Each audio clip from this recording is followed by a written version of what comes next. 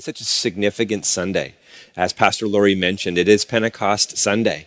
And so before we dive into today's talk, which is going to be found in Acts chapter 2, as we've been doing a lot of times here, a hands up, a little emoji in the chat, because last Sunday we have 5 more stories. 5 people gave their lives to Jesus, and we want to celebrate that as a church. So come on, everyone, if you've never chatted before, hands up, little emoji, hands up in the chat. If you can't do emojis, just write the words, hands up. Just engage it. We'd love to see us celebrating all together as a church, just what Jesus is doing in this season. You know, they tell us everywhere they can. They tell us everywhere they can, especially in Canada, how religion is dying. It is dying across the vine. At Life Center, though, we're seeing something differently. But also for me, I also see it differently. You know, I would say that religion isn't dying in Canada. It is just shifting. It is shifting from things that we have known to different things. And so today we are steeped and we are drowning, not in no religion, but in replacement religion. And we are seeing glimpses of it everywhere. We're seeing glimpses of it everywhere, from the polarization on social media now to the shaming of people. All of these things that we're seeing, I think we're actually more pious. There's a writer by the name of David Zoll who wrote a book called Secularosity, who says that we're more pious now than maybe any time in history. And it's why in this season, many people are just struggling with enoughness. Are they enough? And again, you see it everywhere during this pandemic. You see language like, man, you've never had more time, so why don't you come out of it better? And it's just this language of shame. All your excuses have been taken away. And it heaps all this pressure, again, to come out of the pandemic better or different, or at least, more improved, whatever it is. Because again, the religion of today is progress. And if you're not making progress, then what good are you? But it's not the God of Scripture, because the God of Scripture, what we're about to see, is not rooted only in human progress, but it's rooted in God's presence. And it's different. You know, as I mentioned a moment ago, David Zoll, here's what he says. The truth is that the higher we climb the ladder of self-justification, the longer it gets and the further apart the rungs grow. And that's what we're feeling in culture. That's what we're feeling all around us. But as I made mention of, Jesus had a better plan. And aren't you glad that he did? A better way for us. In Acts chapter 2, verses 1 to 4, here's what it says. It says, when the day of Pentecost arrived, they were all together in one place. They were all together in one place. And suddenly there came from heaven, from where? Not from within inside of themselves, not from within their collective unity, not from within their imagination. No, a sound from heaven. So from not where they were, from somewhere outside, a sound came from heaven like a mighty rushing wind. It wasn't, it's just that's what it sounded like. And it filled the entire house where they were sitting. And divided tongues of fire appeared to them and rested on each one of them. If you think back to the Old Testament for the Jewish people, how God would lead them with a pillar of fire by night. And now there's this moment in Pentecost with all of these Jewish believers, about 120 in this upper room. And it wasn't a singular, fire that was falling, but it rested on each one of them. So it wasn't just God was now out there, but he was personal and he was close. And it says they were all filled with the Holy Spirit. And they began to speak in other tongues as the Spirit gave them utterance. The truth is that we all carry many things in our lives. All of us engaging today carry many things, just like those who were in the upper room. The 120 who were in the upper room, they were men, they were women. They came from different generations, different life experiences. Some, like Peter, walked really, really close to Jesus. And others in the 120 followed Jesus, but they followed him actually back. They weren't in the inner 3. They weren't in the 12. They were a part of a larger circle. So again, their experiences with Jesus were different. So they didn't have, again, they didn't all come from the same life experience, but they all had the same thing, which was a shared surrender. So today, as we're watching, as we're engaging this service, all in our houses, in our living rooms, maybe at a cottage or on your mobile phone, wherever you are, it's not that experience that bonds us, but it is our shared surrender to Jesus The 5 people who gave their lives to Jesus and then this week are joining us. It is our together, our shared experience of what God, our shared surrender, I should say, of what God can do that is so significant.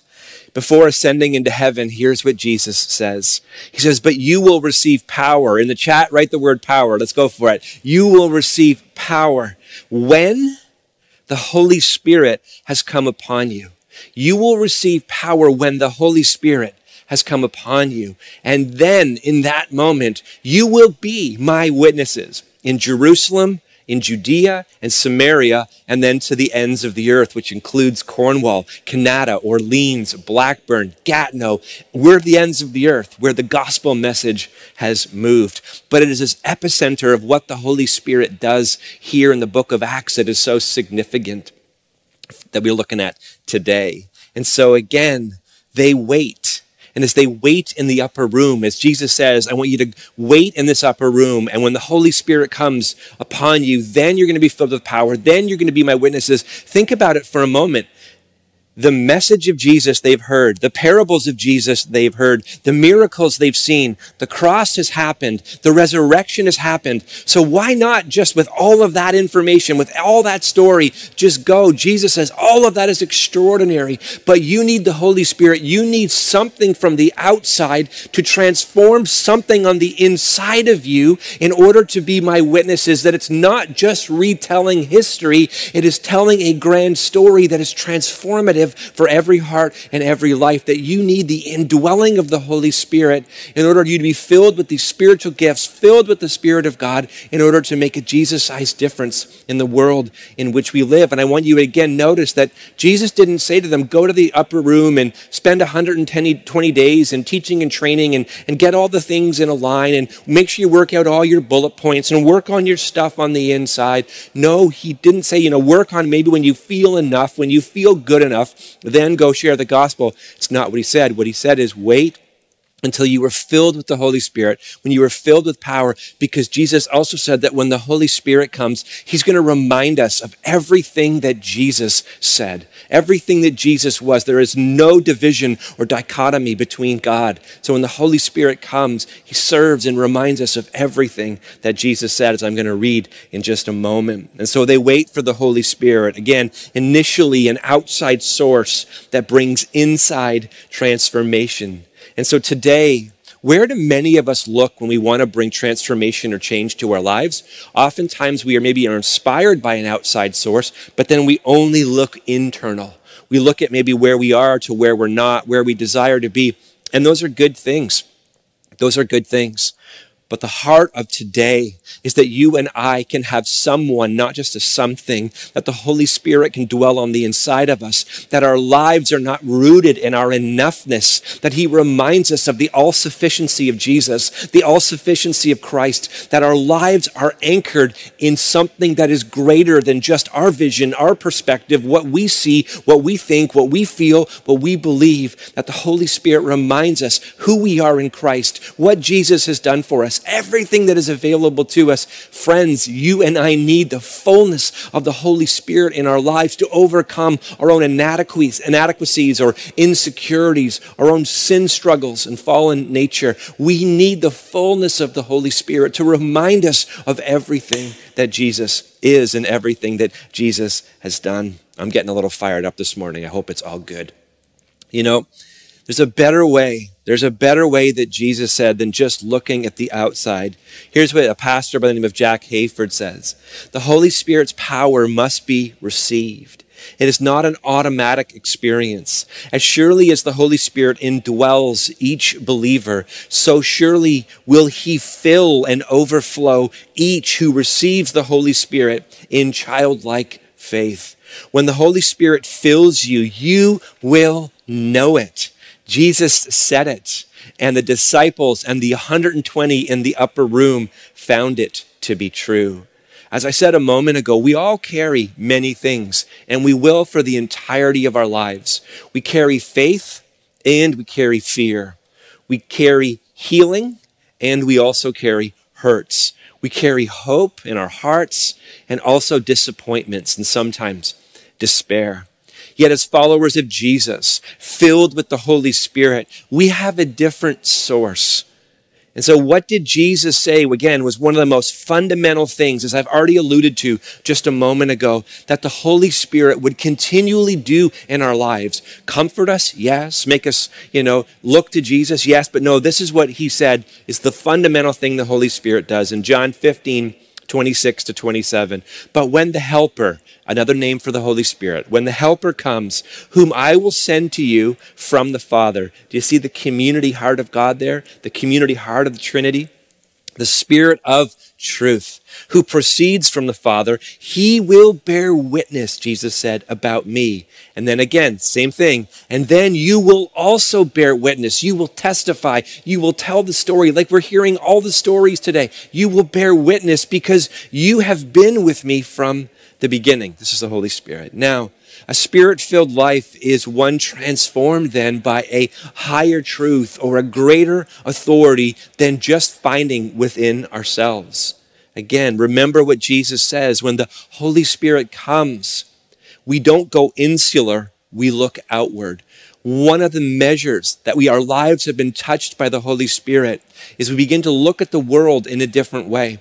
One of the measures that our lives are filled with the Holy Spirit is a love and a compassion for the world in which we find ourselves, the city that we live in, the neighborhoods that we're a part of, the workplaces, the family. We don't just see people through the same fallen lens. We see them through a lens of faith. We see them through a lens of hope. And we pick up this mission, this beautiful calling filled with the Holy Spirit, not again to go insular, but to look at the world around us and to share the story of Jesus and to bear witness about him. Going back into Acts chapter 2, while all 120 were filled with the Holy Spirit, here's what the scripture says. It says that all 120 in the upper room were filled with the Holy Spirit. Tongues of fire appeared, and they began speaking in other tongues. All 120, not just the men, the women as well, everybody in that room. But it also says that when God began to move, as God brought renewal to their lives and revival in the 120, that there was an awakening in the city. But this is the central thing that you see, is that everybody, even in the surrounding region that day, experienced this sudden move of God. They just had no idea what was happening. And it says in Acts chapter 2, verse 12, they were all amazed and perplexed, and they said to one another, what does this mean? This is the question. What does this mean? If Jesus is, then what does it mean for me? What does it mean for my life? What does it mean for society? What does it mean for the world in which we live? This is when we are indwelled with the Holy Spirit. You and I give testimony, tell stories. Man, when Jesus touched my life, this is what it meant. This is what Jesus saved me from, but this is what Jesus saved me for. It is this beautiful testimony, not of how great I am, not that I'm the hero of my story, but who Jesus is and what he has done. I want you to think about Peter in this story. He was one of the 120. Now, he's had quite the rough couple of months, hasn't he? He's been following Jesus really close, and then he's also failed Jesus real big. And Jesus restores Peter. And here's the question. How does Jesus restore Peter? By holding him accountable. When the Holy Spirit convicts us, which is another role of the Holy Spirit, it is not because he doesn't love us. It is because he loves us so much. We need accountability in our lives. We need a higher authority, an outside truth, which is God's word, to bring conviction to our hearts when we fall short, when we have behavior that's crooked, when we trespass one another or ultimately, when we trespass one another, we're trespassing God. And in that moment, we need the conviction of the Holy Spirit. My father a number of years ago used an analogy that I've never forgotten. He used the analogy of if you're going to put up a wall, you have a level on it. And if you put the level on the wall, even if you've done a ton of work, and you see that the wall is not true, it's not plumb, you have two options. You can repair and fix the wall, or you can bend the level. And if you bend the level, it will save you initial time, but you only have a headache coming down the road. Too many of us love and fall in love with bending the level. Church, don't bend the level. Let the Holy Spirit bring conviction to your heart, to your life, just like Jesus does to Peter's life. He absolutely restores him, but he doesn't restore him just by saying, it's all okay. Peter denies him 3 times, and so Jesus confronts him 1 time, 2 times, 3 times, restores him. And then actually, if you read the story of his restoration, Jesus says to Peter that if you continue to follow me and feed my lambs and love my lambs and feed my sheep, if you do all these things, you're going to lose your life. And at that moment, Peter says, okay, like I'm okay if I lose my life as long as everybody else loses their life. And Jesus says to Peter, what is that to you? You follow me. It is this beautiful moment of full grace and full truth. And so again, a few months ago, when a servant girl whispers to Peter, just a few months ago, hey, weren't you one who associated with Jesus? He absolutely buckles. His enoughness isn't enough. But now he has been restored by Jesus. But not only restored by Jesus, but he is filled with the Holy Spirit. And so now he does not, on this day, on the day of Pentecost, he doesn't buckle. He is so brave. But I love what it says. This is so significant. It says in Acts 2, verse 14, but Peter, standing with the 11. Who stands with you? Who do you stand with? It says, but Peter. But now he's not standing alone. Remember, what happens when Jesus is arrested? They all scatter. And now they've learned from it. And so now there is this commotion. And it's not like it's easy for them to go public as followers of Jesus. There is still crisis. There's still all of these things. But rather than scattering, when they are now filled with the Holy Spirit, there is this community. There is this unity that is not natural, that is supernatural. And they stand together. And it says, Peter, standing with the 11, lifted up his voice and he addressed them. He said, men of Judea and all who dwell in Jerusalem, let this be known to you and give ear to my words. An earmark or a mark that our lives, that we've been filled with the Holy Spirit, is not only as we begin to speak in tongues. It is not only that we have an experience in God. So often we as the church, we stop there. But no. When you read the book of Acts, they look at the world in which they're in and they answer the question that culture begins to ask, what does this mean? That we as a church pick up the burden and the mantle to answer the question, what does it mean, again, if Jesus is who he is? That we don't do it out of obligation, that we have this empowerment, these spiritual gifts that God gives us to answer that question to a culture that is asking, what does this mean? That we engage it with our whole hearts. Peter goes on to quote from the prophet Joel, talks about David, and he shows how it all points to Jesus, how Jesus is both Savior and Lord. And now I want you to watch the next question that they ask. It says, now when they heard this, they were cut to the heart. And Peter and the rest of the apostles, and said to Peter and the rest of the apostles, brothers, what shall we do? So the first question is, what does this mean? And then they hear the message of the gospel. And now Peter says to them, this is what you need to do in response to this. Really important questions. What does this mean? We talk about it. Then what am I supposed to do? And Peter says this, repent.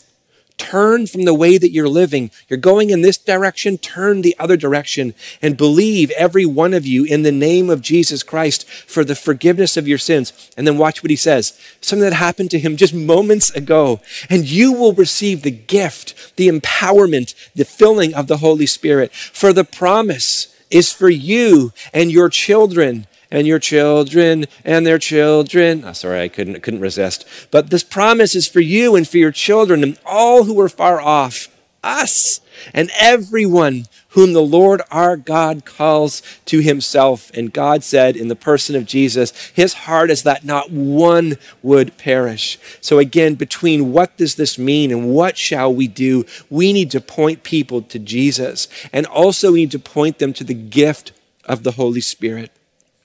You know, as followers of Jesus in this season, let's not only be pointing people to our opinions or politics or preferences, but let's point them to the person of Jesus in the power of the Holy Spirit. Again, if I go back a few verses, here is one of my favorite passages in Acts chapter 2. And it says in Acts 2, verse 40, as Peter is preaching, it says, and with many other words, he bore witness and continued to exhort them, saying, save yourself from this crooked generation. That's another way of save yourself from sin. Save yourself from trying to save yourself. That's really what he is saying here in the text.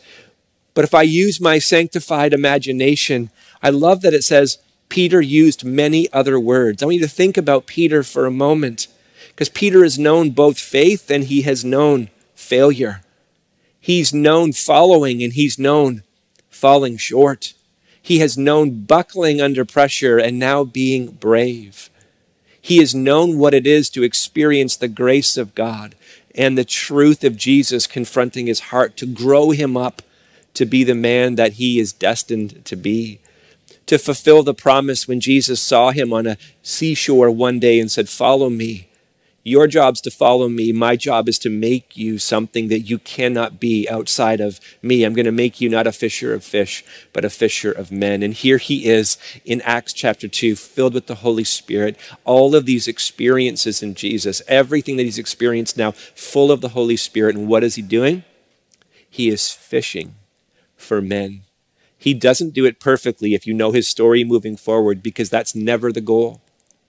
The goal always isn't progress, but what he has and who he has with him is the presence of God. He has the presence of the Holy Spirit. And complete in his calling, anchored in his calling now, he is being and doing what Jesus said, "I will make you into this." But he needed the fullness of the Holy Spirit. So when followers of Jesus, filled with the Holy Spirit, let the Holy Spirit fully do his work in their hearts, the results are breathtakingly beautiful. They're profound. Spiritual gifts are activated. People come to know Christ. The awe of God and the reverence of God is restored. Radical generosity is unleashed. If you keep going, it says that they shared everything amongst one another. That is not socialism. That is not an ism. That is what happens when the Holy Spirit gets a hold of our hearts, when something from the outside or someone from the outside brings transformation on the inside. It changes the way we look at the world, and it changes the kingdom that we live into. Don't make that a political system. That is the antithesis of a political system. It is a move of God. And the kingdom of God shows up on earth. And so watching today, what does this mean for you? Well, it means the love of God towards your life is more personal than you could ever imagine. And what shall we do? What should you do? What should I do? If you've never surrendered your life to Jesus, turn, repent from self-help. Turn from it. Turn from self-salvation. Turn from your own empowerment, trying to make yourself enough. Through repentance, surrender your heart to Jesus on this day. But you know what? Don't stop at surrender. Don't stop at turning. Open your heart to be filled for the first time or afresh with the Holy Spirit.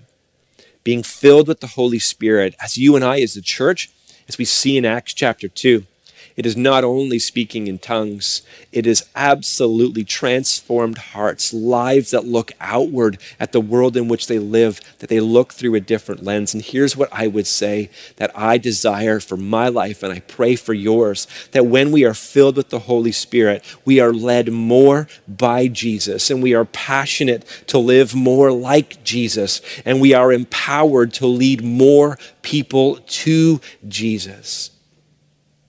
And it starts with a simple shared surrender, not a shared life experience, a shared surrender. So wherever we're watching today, let's pray.